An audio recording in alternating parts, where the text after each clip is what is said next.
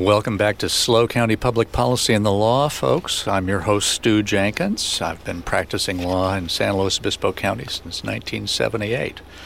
And I'm here with a wonderful guest, James Wolfe, who's been practicing law for 35 years after a stint in the Peace Corps and all kinds of experiences overseas and in this country.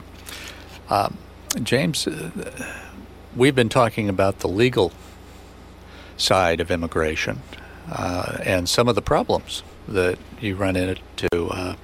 You've actually had applications for some of your clients in investment immigration pending since 2016. That's right. Just because it's underfunded and the immigration services aren't organized in a modern way. They can't even take paperwork in a PDF. Right. But, you have some experience in this field with the unlawful immigration side. Do you have some recommendations for how we could fix that? Yeah. So the immigration laws basically they define all the people inside the United States as either citizens or non-citizens. And citizens are those people who are born here and those people who come into the U.S. and become U.S. citizens through naturalization. Mm-hmm. As well as people who are born outside the U.S. to U.S. citizens. So those are kind of the three categories. So John McCain, when he was born in the Canal Zone, right. Was a U.S. citizen. Exactly. Because his mom and dad were. Right. Those are the citizens. And as far as the non-citizens goes, there are either people who are a permanent resident, who have the right to live and work indefinitely in the U.S., those people get a green card or a permanent resident card as proof of their status. Is there a difference between a green card and a permanent residence No, card? The permanent resident card is the green card. Okay. Yeah, it's not green anymore. It used to be green quite a while ago, but it's still called a green card. Like the pink slip. Yeah, exactly, yeah. A pink slip for your car. Mm-hmm. So permanent residents, then there are people who are here on a temporary visa. That would be for somebody on a working visa. Like a software engineer or a ski instructor at a ski resort or people who work in agriculture, things like that.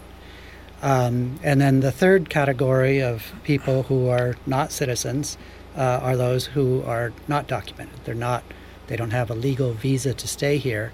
They might have what's called parole, which is permission to stay temporarily in the U.S. So how does that parole happen? So parole is an interesting category in that it is authorized. The president can parole anybody for any reason for any period of time. Well, I'm sure President Biden isn't spending his time paroling individual folks on that, is he? Well, that was, no, not individuals. What President Obama did when he wasn't able to get any immigration reform through Congress, he came up with a program called Deferred Action for Childhood Arrivals, DACA. And then also Deferred Action for Parents of DACA people, or DAPA. And that was based on the parole authority. So it was legally done in terms of... So he paroled a whole classification of people. Right. Okay. Right. Each individual had to file an application, and that was processed individually, so it wasn't like an amnesty where it's just like everybody. It was one by one, but it was based on big classifications. And so, but that just scratched the surface. I think the total numbers of people who applied under DACA was around 1 million. And I believe that the current numbers are about 12 million people who are undocumented in the U.S. So we have a huge undocumented population. Sure we do. Yeah. And the challenges is that on a personal level for the people who are undocumented is that they have this constant fear of being removed from the U.S. And so are you going to buy a house? No. Are you going to go to school and invest in your future? No.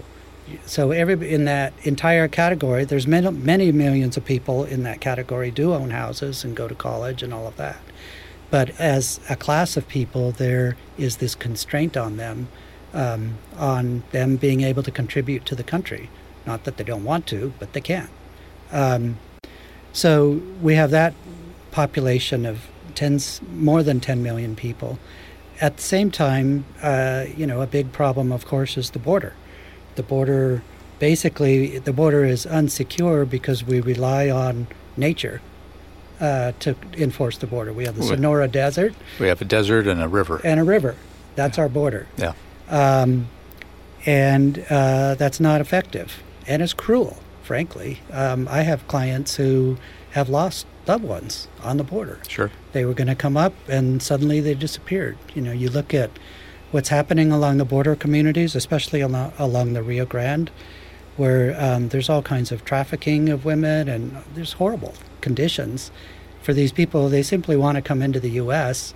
There's no legal way to do it because of these quotas that I mentioned. Well, let's so they come pretend in. James Wolfe had, we're not going to say dictatorial powers. Let's just say people would pay attention to your ideas. Okay. How would you solve that? Well, I think the grand bargain in all of this is to have two things. One of them is a path for legalization for all the 12 million here who are already here, and then also a reform of the legal immigration side, so that there are legal ways to come in as a truck driver, or whatever kind of worker is in short supply, and that you don't have to sneak in. There's having traveled around quite a bit. How would you do that? So how would I do it? Without a secure border? Yeah, so you need to have a secure border. So in Singapore, it's a little island city-state off of Malaysia. Well, that's really easy to defend, a little island city-state. Yeah, but what they did is that they didn't have they used the water as the border. Right. And as a result, many people would die of drowning every year. And so what Singapore did, they said, okay, if we find you in the water, you're never going to come in. But if you apply through this process, you will get in. So nobody tries to swim anymore. They apply through the process, but there has to be a process. Right now, for the millions of people who want to come into the U.S., there is no process. Well, but and I actually support a secure border and amnesty for the people here, unless they've committed crimes. Right.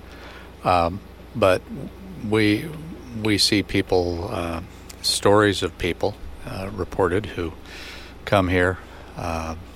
They're here illegally.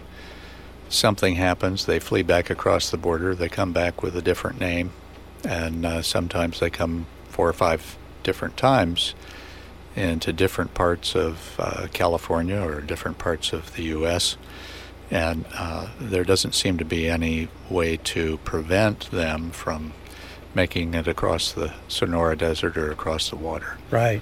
What's your solution to that? Well, I think that it's the Chinese built the Great Wall of China hundreds, maybe 1,000 years ago, so it's not physically impossible. And the Mongolians got around it.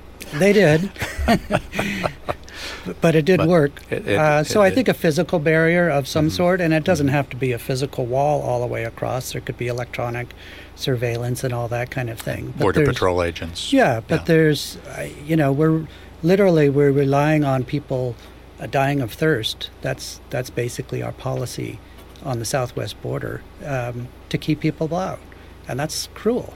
Yes, well, there's no question about that. Yeah, and so we should have, but the only reason, if you just build a wall, but there's no legal way to come in, you're right, people will dig under the wall, they'll go over the wall, they'll go on the water, so there has to be a method in which... But I guess the question, anytime you have a regulation where you have to jump through hoops, particularly where the systems are not very efficient, if you have to apply in 2016 and it's still pending, people are going to try to figure out a way over the wall, under the wall, right?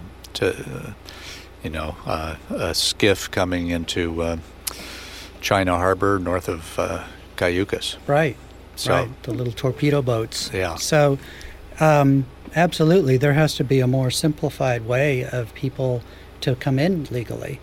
And the immigration system now is so complex and Byzantine on, you have to, like I said, you have to apply on paper. And you have to submit papers for all your supporting documents. And so there are other countries that do this. Canada, they're totally online. The European Union, all 30-odd countries, it's all online. Why can't we do it in this country? Well, folks, you're listening to a good discussion with James Wolfe, immigration lawyer. This is your host, Stu Jenkins. Stay tuned after these important ads for more discussion.